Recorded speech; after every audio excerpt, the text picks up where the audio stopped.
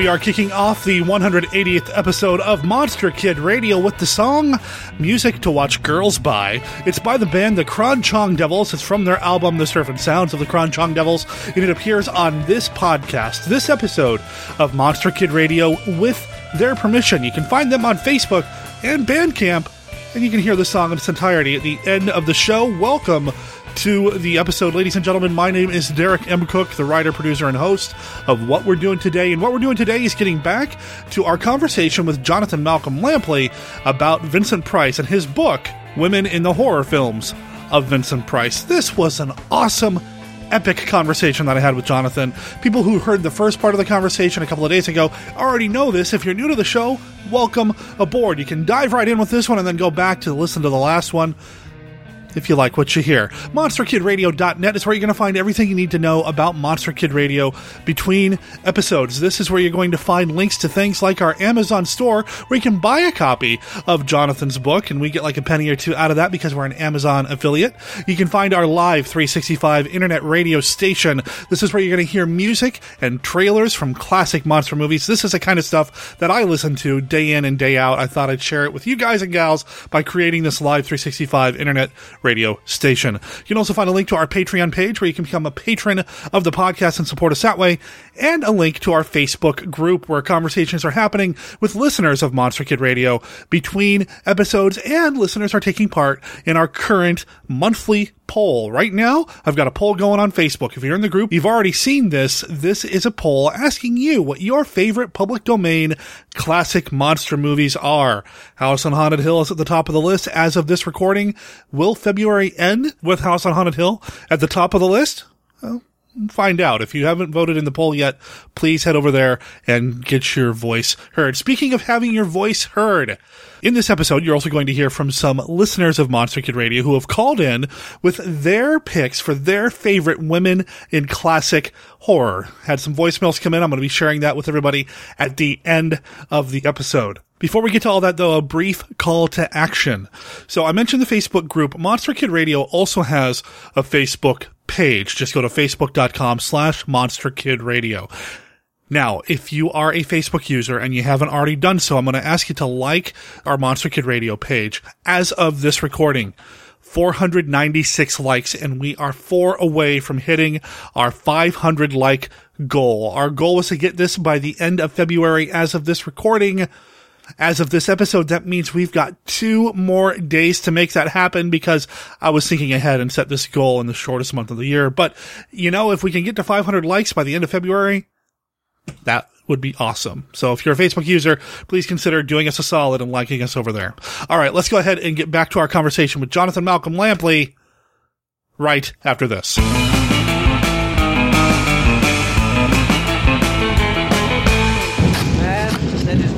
The man they are burying in a subterranean world of horror is a victim of the oblong box. Now, for the first time, Vincent Price and Christopher Lee star in Edgar Allan Poe's tale of the living dead, The Oblong Box. The Oblong Box in color from American International is rated M.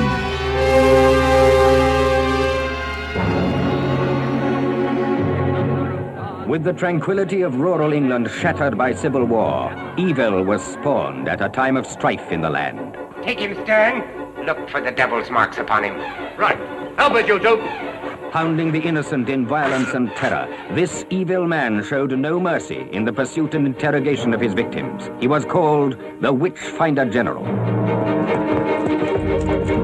And amidst the horror of the witch hunt, a story of tender young love.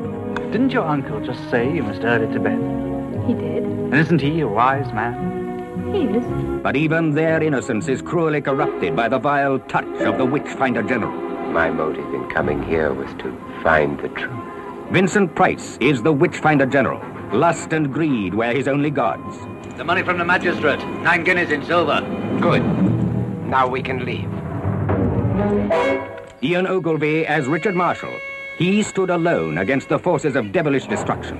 And 'tis in thy sight, O Lord, that I hereby swear I shall not rest from the pursuit of his murderers till they stand before thee, ready to answer to thee for their sins.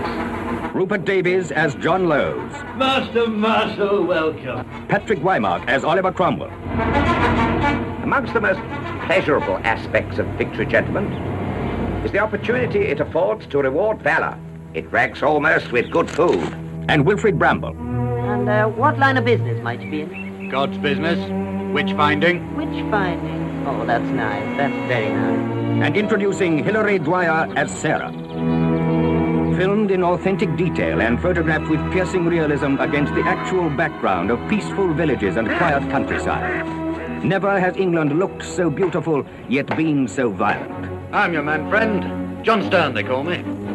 Man's inhumanity to man portrayed on the screen so vividly that you flinch, so real that you too will fear the Witchfinder General.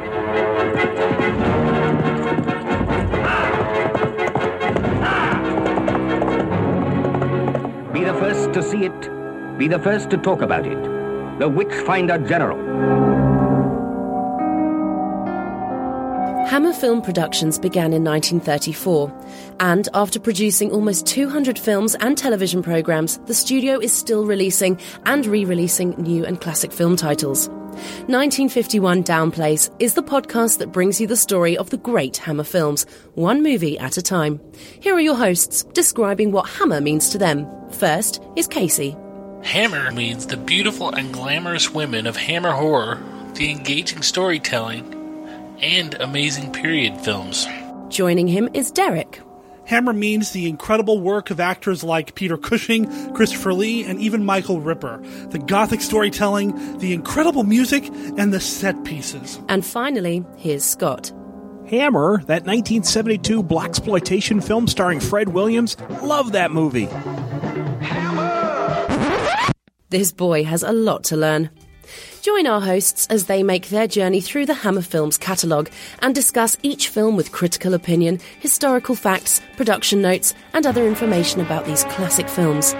1951 Downplace can be found in iTunes or their website, www.1951downplace.com. Better not be the 2003 flick starring Adam Goldberg, you know, the Hebrew Hammer. 1951 Downplace, the home of Hammer Films discussion. Tonight, meet the twisted genius of Edgar Allan Poe. Experience a terrifying tale of druid witchcraft and the scream that kills. Cry of the Banshee. American International presents new heights in horror never before filmed. Vincent Price stars in this new adventure in terror and torture. Don't miss Cry of the Banshee. You'll learn to fear it. Rated GP.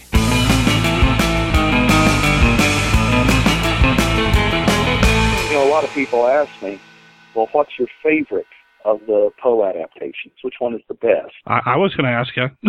Well, there you go. That features a punch, I'm afraid. That is a really hard question for me to answer.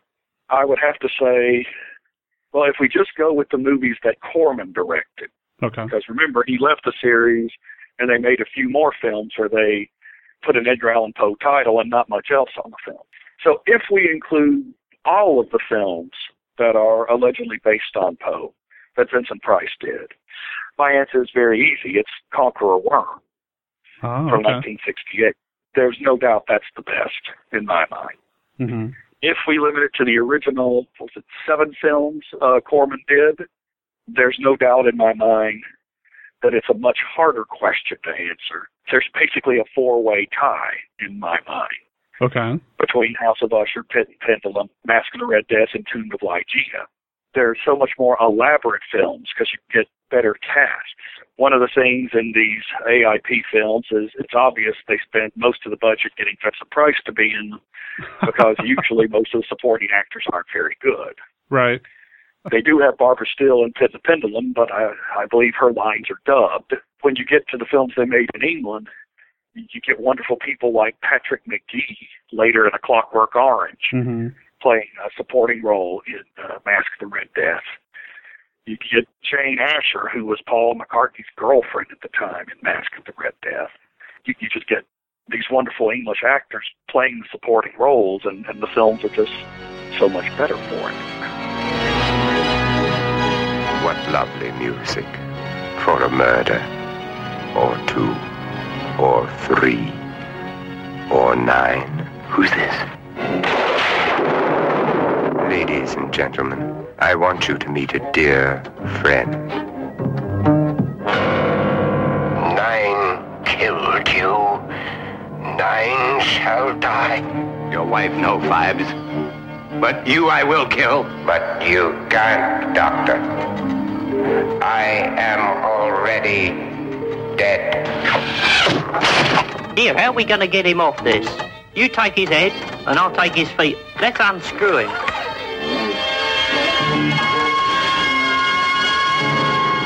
Dr. Fives, who samples the finer things of life in his own inimitable way. Got some boils, some bats. Frogs? Frogs, yes. And a glass of blood. Glass of ale in the bloody middle of nowhere.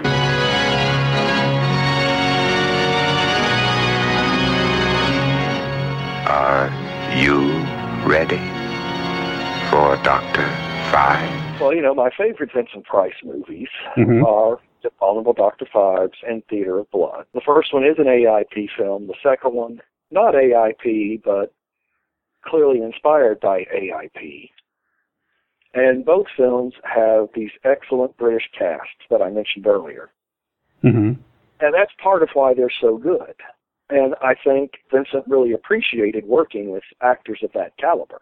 We know Theater of Blood was his favorite of the horror films because he got to work with these legends of the British stage. I think actors bring the best out in each other when they work together on films. And certainly the best actors, there's a little bit of competition, a little bit of rivalry. And of course, sometimes we've heard of legendary Hollywood feuds, Bette Davis and Joan Crawford or whatnot, and so sometimes it becomes personal animosity. But usually, even friends have a sort of friendly competition trying to bring more to the parts they play. And I think that's why it's so wonderful to have great actors in films, because you can sense that they're playing off of each other and making each other stronger performers. Definitely, and you can see that in the better Vincent Price movies when he's surrounded with a really good cast. I mean, that's when those movies stand out. You mentioned The Conqueror Worm, Witchfinder General. That is my favorite Vincent Price film, hands down, because I think he's amazing, but I don't think this movie would be a particularly favorite if he wasn't surrounded by so many other amazing elements. You know, the other performers, the set, the production design of that movie is fantastic. Oh, absolutely. I love that film. That's definitely one of my favorites. I think it still packs a punch. You know, it was sharply criticized for its depiction of violence when it came out. But it's become a great critical and cult favorite since then. It's my third favorite Vincent Price film. Oh, okay. All three of my favorite Vincent Price films make my top 10 list of top 10 horror films of all time. Wow. So that shows you how highly I regard him. Conqueror Worm still packs a punch, though. I agree. I have shown it in my intro to film class. Unfortunately, the climax got some laughs from students, and I was like, what's so funny about it? And I realized that the laughs are a letting up of the tension of the film that it built in a very different way from any other horror picture we had seen. It's just that intense a film that at a certain point, I guess you have to laugh to keep from screaming. It wouldn't do for the dean to hear the students screaming, so I'd rather them laugh, you know. Yeah, good point. Good point. I have enough problems without that. So, of the women that have been in the Vincent Price movies, it's Barbara Steele's probably the answer here, but Barbara Steele, your favorite Vincent Price leading lady? Oh, gosh, that's actually a tougher question than you may think. Okay. Barbara Steele is certainly my favorite of those actresses. You know, she's an icon in the genre. Sure. But I really like Hazel Court, who plays opposite Vincent in The Comedy of Terrors, and later in Mask of the Red Death. And of course, she was in the Hammer horror film, Curse of Frankenstein. and was just such a wonderful actress. So I have to say, Hazel Court did more films with Vincent than Barbara Steele. Mm-hmm. Although overall, yes, Barbara's my favorite of those actresses. But I think the most interesting on-screen dynamic over the course of Vincent's career, in horror films anyway, of course, he made several films early in his career with the great Gene Tierney, like Dragonwyck and Laura. But in his horror films, I think the most interesting dynamic comes from his co-star in Conqueror Worm, Hilary Dwyer. He made 3 films with Dwyer. She's his victim in The Conqueror Worm. She's his wife in The Oblong Box, which came out the next year, 1969, in which Michael Reeves would have directed, but unfortunately he died before production began. And then in the last of the so-called Poe adaptations, Cry of the Banshee, she plays Price's daughter. And Dwyer's been quoted as saying, when they made that film, Vincent said, well, if we make another movie together, you're going to have to play my mother. It's so interesting. She goes from victim to wife to daughter, and I think very convincingly. She's awfully young to be his wife in The Oblong Box. Certainly young enough to be his daughter, but it works. So, again, you're right. Overall, Barbara Steele's my favorite of his co-stars, his female co-stars. But there's something about the dynamic with Hilary Dwyer in the 3 films they did together that is just really interesting to watch. One of the things that I love about Monster Kid Radio is that whenever I have somebody on and they start talking about one of their favorite films or a performance that they really enjoy, it just adds another movie to the top of my to-watch list. So I've been taking notes. Well, I've seen them. You've seen Conqueror Worm. I've seen all these movies that you're talking about. It's just, I've seen so many movies, and when I talk to somebody who has some new insight or makes another comment about a movie that I hadn't considered before, it's like, well, now I've got to go back and rewatch it. Darn, Well, Cry of the Banshee, there's no doubt it's the worst of the Poe films, at least of the ones Vincent was in. I'd have to go back and rewatch it and Murders in the Rue Morgue to determine which is the worst that AIP ever made, and I don't want to do that, quite frankly. So, but certainly of the ones Vincent was in, Cry of the Banshee is the worst. It was the last one he did. It's a blatant ripoff of Conqueror Worm. Vincent is not very good at it. He's phoning it in that one. But it's a fascinating film to watch because of the weird family dynamics. Mm-hmm. There are all these hints of not just hints, pretty blatant suggestions of incest in the film. Hilary Dwyer's character is pretty obviously sleeping with her brother. There seems to be some sexual tension between Dwyer and Vincent Price, her father in the film. The film does a good job of showing this dysfunctional, messed up family and suggesting that the entire family has been polluted, cursed, if you will, by the evil in Vincent Price's character. And they pull that off very well. The rest of the film is a train wreck. It's the film where Terry Gilliam does the credits, just like he would do for the Monty Python. Oh, films. That's right, yeah. The opening credits are by Terry Gilliam, so you got to admire that about the film, if nothing else. But it does have some interesting ideas, and maybe if someone like Roger Corman had directed it, it would have been a better picture.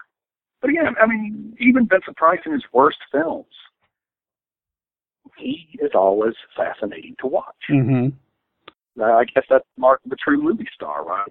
Well, he always found something to kind of sink his teeth into, to wrap himself around, and even something where he's only shooting the movie for a day or two because he doesn't have a really big role, those scenes still shine. Oh, yes. It's just something about Vincent Price. He had a charisma, his voice, his presence, what he brought to the screen, and the relationships that he was able to find with his fellow actors and actresses is something that I've always appreciated and something that always impresses me, and even in a lower budget film or one that's not so good. So, well, you talk to the people who made films with him, most of them have very kind things to say about him, about his sense of humor, about his professionalism, about how he could do these horrifying things on screen and just be a really nice guy when the camera stopped rolling. It's obvious people enjoyed working with him and that they tried to keep up with him, with his energy and his zest. Mm-hmm. I got to ask you about the Phibes films. So in the Dr. Phibes movies, these are really interesting movies for what they are, for the time they came out, that sort of thing. I've heard them called like the pre-Saw kind of movies. The Saw maybe took some inspiration from them, these incredible death machinations that happen in these films, but then Price is just amazing as Dr. Phibes. But the movie, or both of them really, are kind of wrapped around not just him getting revenge, but there is the wife character. Oh, yes. And that seems to be a real central point of the movie, as well as his relationship with the wife. And I just was hoping maybe you can comment on that a little bit. Well, one of the things about Dr. Phibes, one of the reasons why it's listed as so many people's favorite Vincent Price movies, is the humor. Mm-hmm. It's supposedly very campy, and there are elements of that, particularly in the second one. It doesn't seem that campy to me. Sure. Because it really is a love story. Okay? It's just that the wife is dead and doesn't do a whole lot. Can't really reciprocate. And she's really dead. I mean, she's not pretending to be dead like Barbara Steele in Pit and the Pendulum, or she doesn't come back from the dead like Elizabeth Shepard in Tomb of Lygia. Mm-hmm. No, she's dead as disco. But Phibes is completely in love with her. It is a very poetic, highly idealized, highly romanticized love affair. And that's what makes the Phibes character endearing. That comes through. They do such a good job in that film of establishing why Anton Phibes is murdering all these doctors in these bizarre ways. His love is so great that his revenge must be great. And it cannot be ordinary. It cannot just be, well, I'm going to go shoot these guys. I mean, you could have Dr. Phibes shoot 9 people, but that wouldn't be much of a film, would it? True. So in the terms of how extreme it all is, I suppose that might be campy, but it really is a love story. And one of the things that I explore in the book, I don't want to give too much away, obviously, if people want to read it.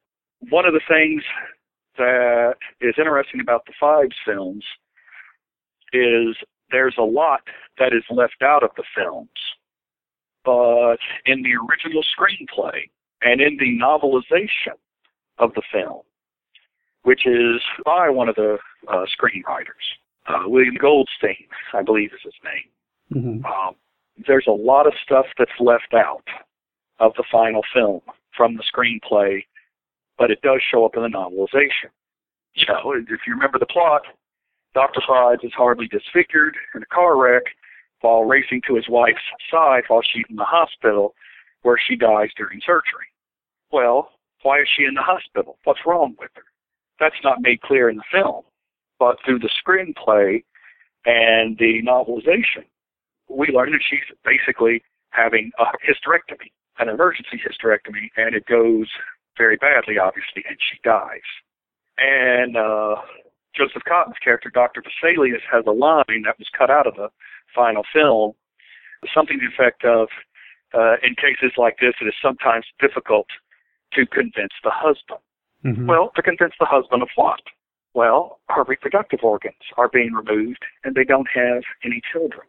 So we have this very disturbing idea of husbands, men, controlling the sexuality of their wives, of women, and it ultimately causes their death. This highly romanticized love Dr. Phibes feels for his wife is tinged with guilt, at least in the novelization and in the original screenplay. And that is the subtext in the film. And it also ties in with the Poe films, where the Poe protagonists love their departed women, but sometimes there's guilt associated because they may have directly or indirectly contributed to the deaths of these women. That's a very interesting thing about Phibes. And another thing that's fascinating is his female sidekick, Volnavia. Mm-hmm. Where did she come from? Did he place an ad in the paper? Wanted hot female sidekick, help me kill 9 people? Was there a dental plan with this job? What's going on here? Of course, that's never really explored in the films. But in early drafts of the script, Volnavia was apparently a clockwork automaton, like Dr. Five's clockwork musicians. Mm-hmm. He was her creator. Now, significantly, that's left out of the film, so you're left to imagine, well, what else? Where else did she come from? Virginia North bears a passing resemblance to Caroline Munro, who played Victoria Fives as a corpse in both films. And Caroline, incidentally, wrote an introduction for the book, which I'm very proud to have in it. Actually, she dictated it over the phone from England to me. Oh, really? That's great. But for anyone who has not met Caroline Munro at a fanboy show, comic book convention, whatnot, by all means meet her, because she is the single nicest celebrity-type person I have ever met. And I've met a lot of them. And one of the nicest people I've ever met, period. And such a wonderful, wonderful person. And, frankly, one of my favorite screen queens with all the films she made with Vincent Price and at Hammer and other things. You might say it's a part that anybody could play, and Caroline was indeed mostly a professional model at the time. But she has an exquisite beauty. It's somewhat ethereal, but also girl next door. It's perfect. You've got to have that for a character who exists as a corpse and then in some photographs and things. These are the things that suggest the depth of Five's love and his perhaps conflicted feelings. But it's always struck me as interesting that Volnavia looks like Victoria a little bit, and the name sort of echoes Victoria. I don't know if that was intentional on the part of the screenwriters or not. However, it does suggest to me the possibility that Volnavia is some sort of clone, some sort of homunculus derived from Victoria, that she is, in a symbolic sense, the child Anton Fives and Victoria Fives never had. Of course, the poster for the movie, advertising material, shows Fives kissing Volnavia. Yeah. And that never happens in the movies. There is no sexual or erotic contact between the characters. None whatsoever. She wears all these different costumes, and she dances with him and fixes him dinner and everything. She performs these roles that are suggestive of a wife or romantic partner. But there is nothing sexual, nothing erotic between them. And that's partly because of Five's devotion to Victoria. Right. But I wonder if it's also because he sees his creation as his offspring. As you can tell, I've watched Dr. Fives a whole lot. There's nothing wrong with that at all. There's no judgment here. This is a safe place. It's okay. I don't know how many other people put this much thought into the Fives films, but a lot of people do love them, do think they're the perfect blend of comedy and horror. Certainly that dry British humor, sure, which is something I'm into. It comes through in the first film very well. Second film, the comedy is a little too obvious. It's a little more blatantly comic. The first film, to me, is damn near perfect for what it does. He lives. From the depths of this unholy tomb, the Avenger rises, the abominable Dr. Fives, the most deadly mastermind of all crime. Specialist in the fine art of bizarre murder, each more different, each more devilish than the last. The Scorpions embrace. You bloody man!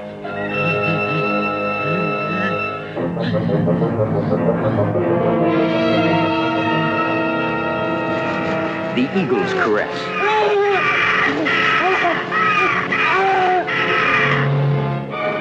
The Sausage Machine.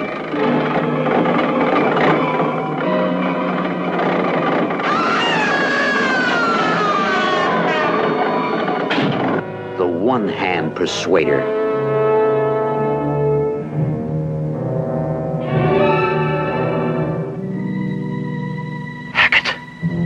He has nothing to say, sir. Touché, Dr. Phibes. And as another victim falls, the world awaits your next blow of vengeance. Only one man, only one menace, only one diabolical mind could create such chilling terror. That's not a common thief, sir. Then, Inspector, we are faced with an impossible task. Well, there's no force in all the world could win a fight against such a supreme opponent. Run, but you can't escape him. Hide, but he'll find you. Scream, but no one will hear you.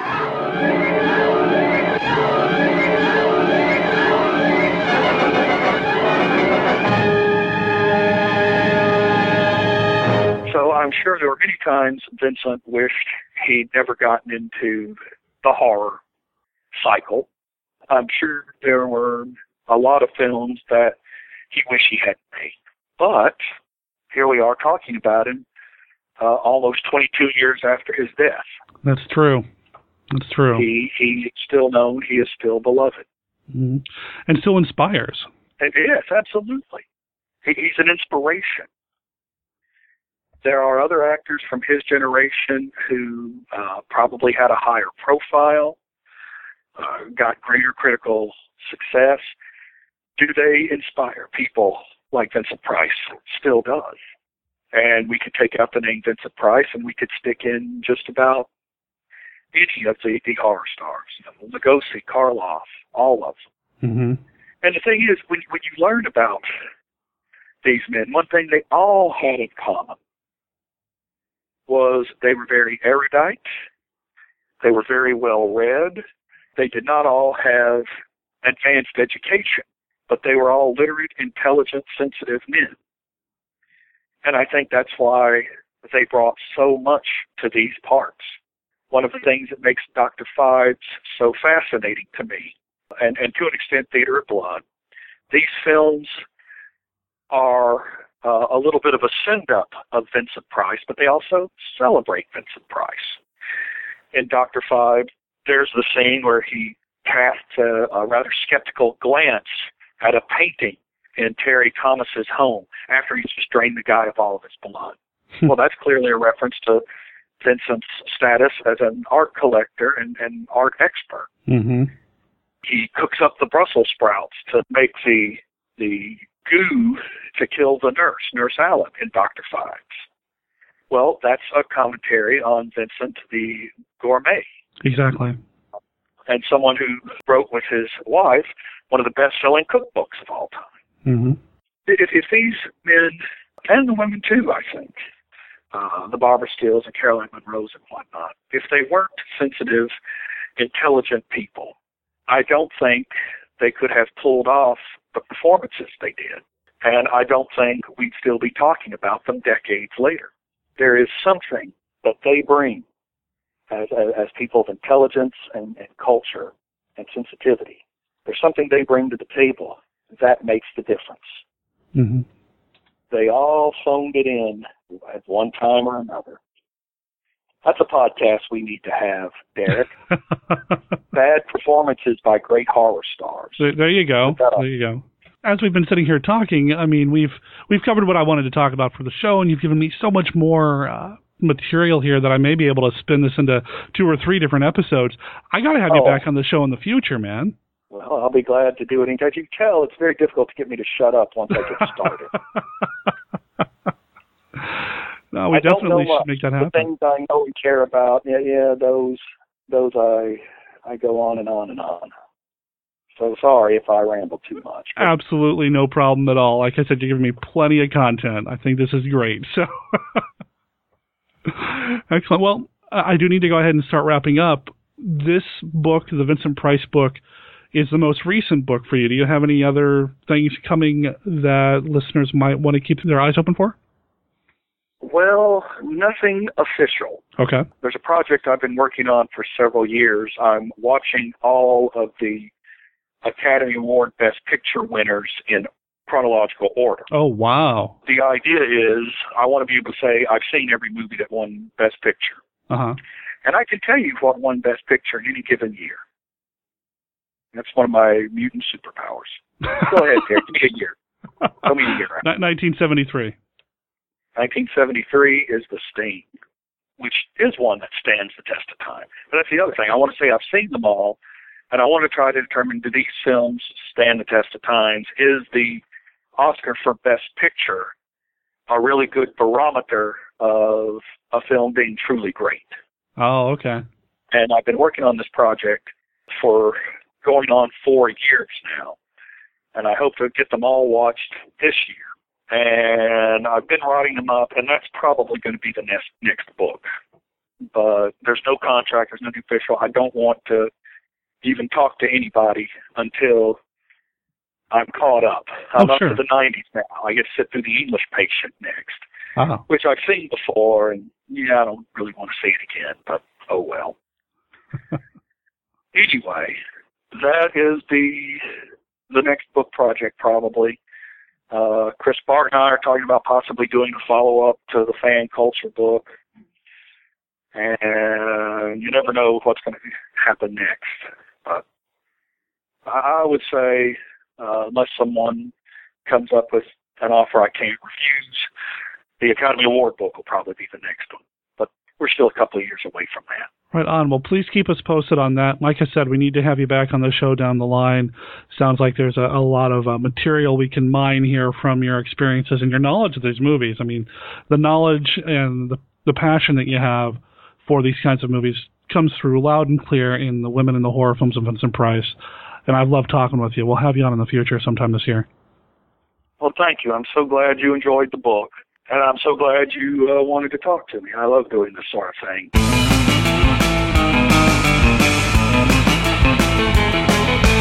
Again, big thanks to Jonathan for making this happen. I really appreciate him going out of his way, taking the time to chat with us about his book, Vincent Price movies, and just horror in general. It was a great conversation. In fact, you guys and gals didn't hear all of it. I have a little bit extra that I pulled out that I'm going to be using in the future. So stay tuned for more Jonathan Malcolm Lampley goodness in the future next month. So February was Women in Horror Month, and here on Monster Kid Radio, we celebrated the women who were involved in classic monster movies. Here's what some of the listeners thought. Hey, Derek, this is Steve Sullivan. You were trolling for Women in Horror Month, and that's a really cool thing. And my mind immediately went to old-time stars, Evelyn Ankers, who's the queen of all-time horror queens, I think.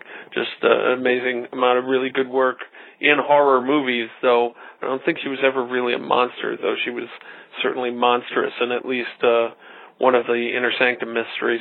And Julie Adams, obviously, for her role in Creature. Those are the two that popped right into my head.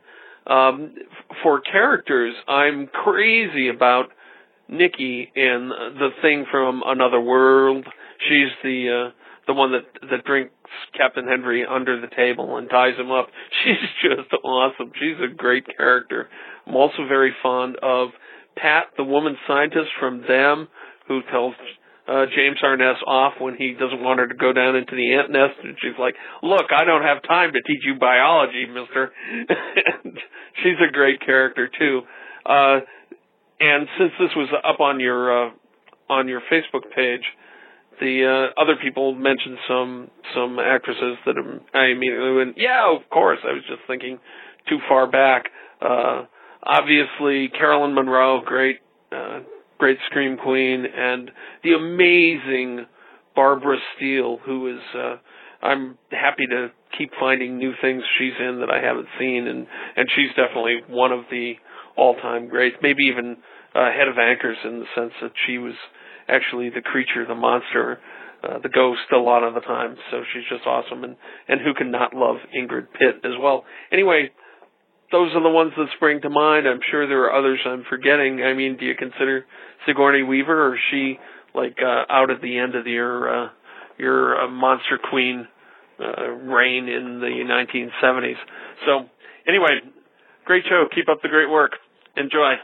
Hi, Derek. It's Alan Trump from St. Louis. Hope everything is going well. Listen, thanks for the invitation to mention some of the famous ladies of horror that we really like. I guess my favorite from the 50s would have to be, and I'm not sure I'm pronouncing her name right, Faith Demerg, who was in This Island Earth and Cult of the Cobra, and of course It Came From Beneath the Sea. And personally, I think that she and Basil Rathbone deserve a medal for their work in Voyage to the Prehistoric Planet, being sort of the single actors and actresses that kind of held together Roger Corman and Peter Bogdanovich's dubbed movie about Russian cosmonauts and things. She was great in that as space pilot Marcia. She kind of was a little bit sort of a precursor to Sandra Bullock's role in Gravity, being all alone up there in the spacecraft by herself, sort of. Didn't care much for that hair bun that she wore in that, but hey, she's always a wonderful woman. Take care, and hope everything is going well. Bye now. Thank you for your contributions, everybody, and I agree. All of these people, all of these women have made such an impact on the types of movies that we love so much, and this month really helped me deepen my appreciation for the women who have been involved in these movies. The Evelyn Ankers episode was amazing. I loved going back and watching It Conquered the World. The Vincent Price films have so many strong women in them, and the Q&As from Horror Hound Weekend October with Caroline Munro and Veronica Carlson, courtesy of Scott Morris. This was a fun month to put together. Next month on Monster Kid Radio, back to normal, where we're just kind of all over the place talking about some of our favorite monster movies with some of our favorite people. Now, this recording is going out on Thursday, which means last night I was at the Joy Cinema for a showing of The Last Man on Earth.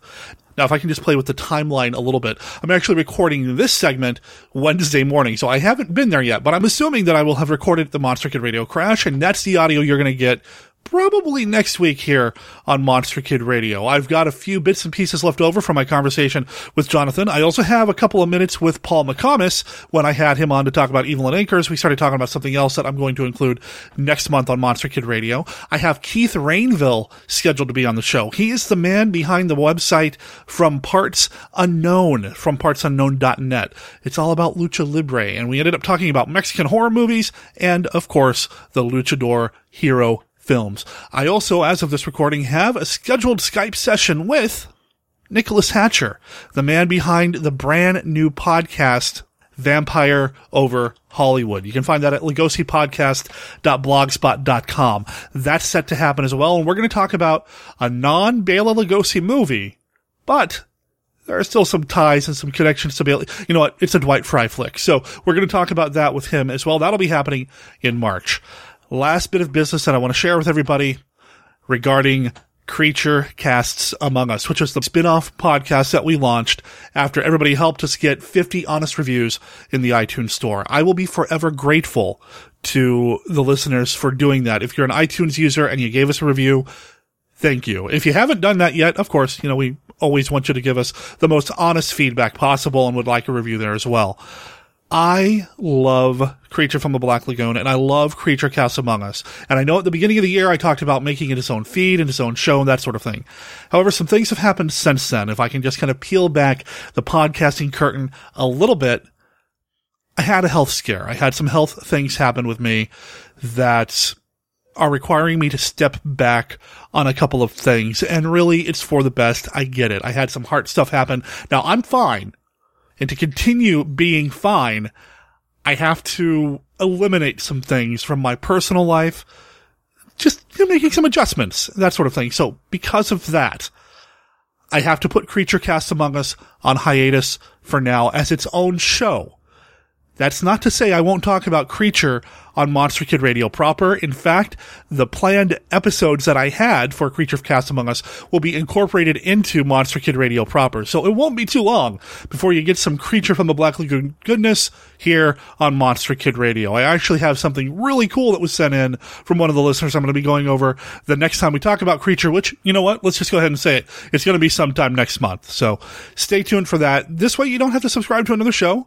It's all going to be here on Monster Kid Radio. I want to thank everybody for your support here on Monster Kid Radio and my other podcasting ventures. I really appreciate my listeners. Without the listeners, well, I'm just talking to myself, which I tend to do anyway, but I appreciate everybody's support. Why don't I go ahead and wrap up and let you know that Monster Kid Radio is a registered service mark of Monster Kid Radio LLC.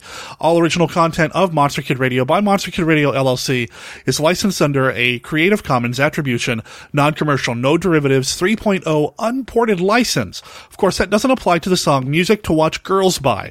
That belongs to the Kron Chong Devils. It's on their album Surfin' Sounds of the Kron Chong Devils. This is where you find them. Facebook. Look up Kron Chong Devils, and it's spelled KRONTJONG, and then Devils. Or you can find them on Bandcamp as well. Look up Kron Chong Devils there. Although I don't think this album is actually on Bandcamp. I actually picked my copy up through Amazon. Either way, let them know that Monster Kid Radio sent you when you check them out. Talk to everybody next week.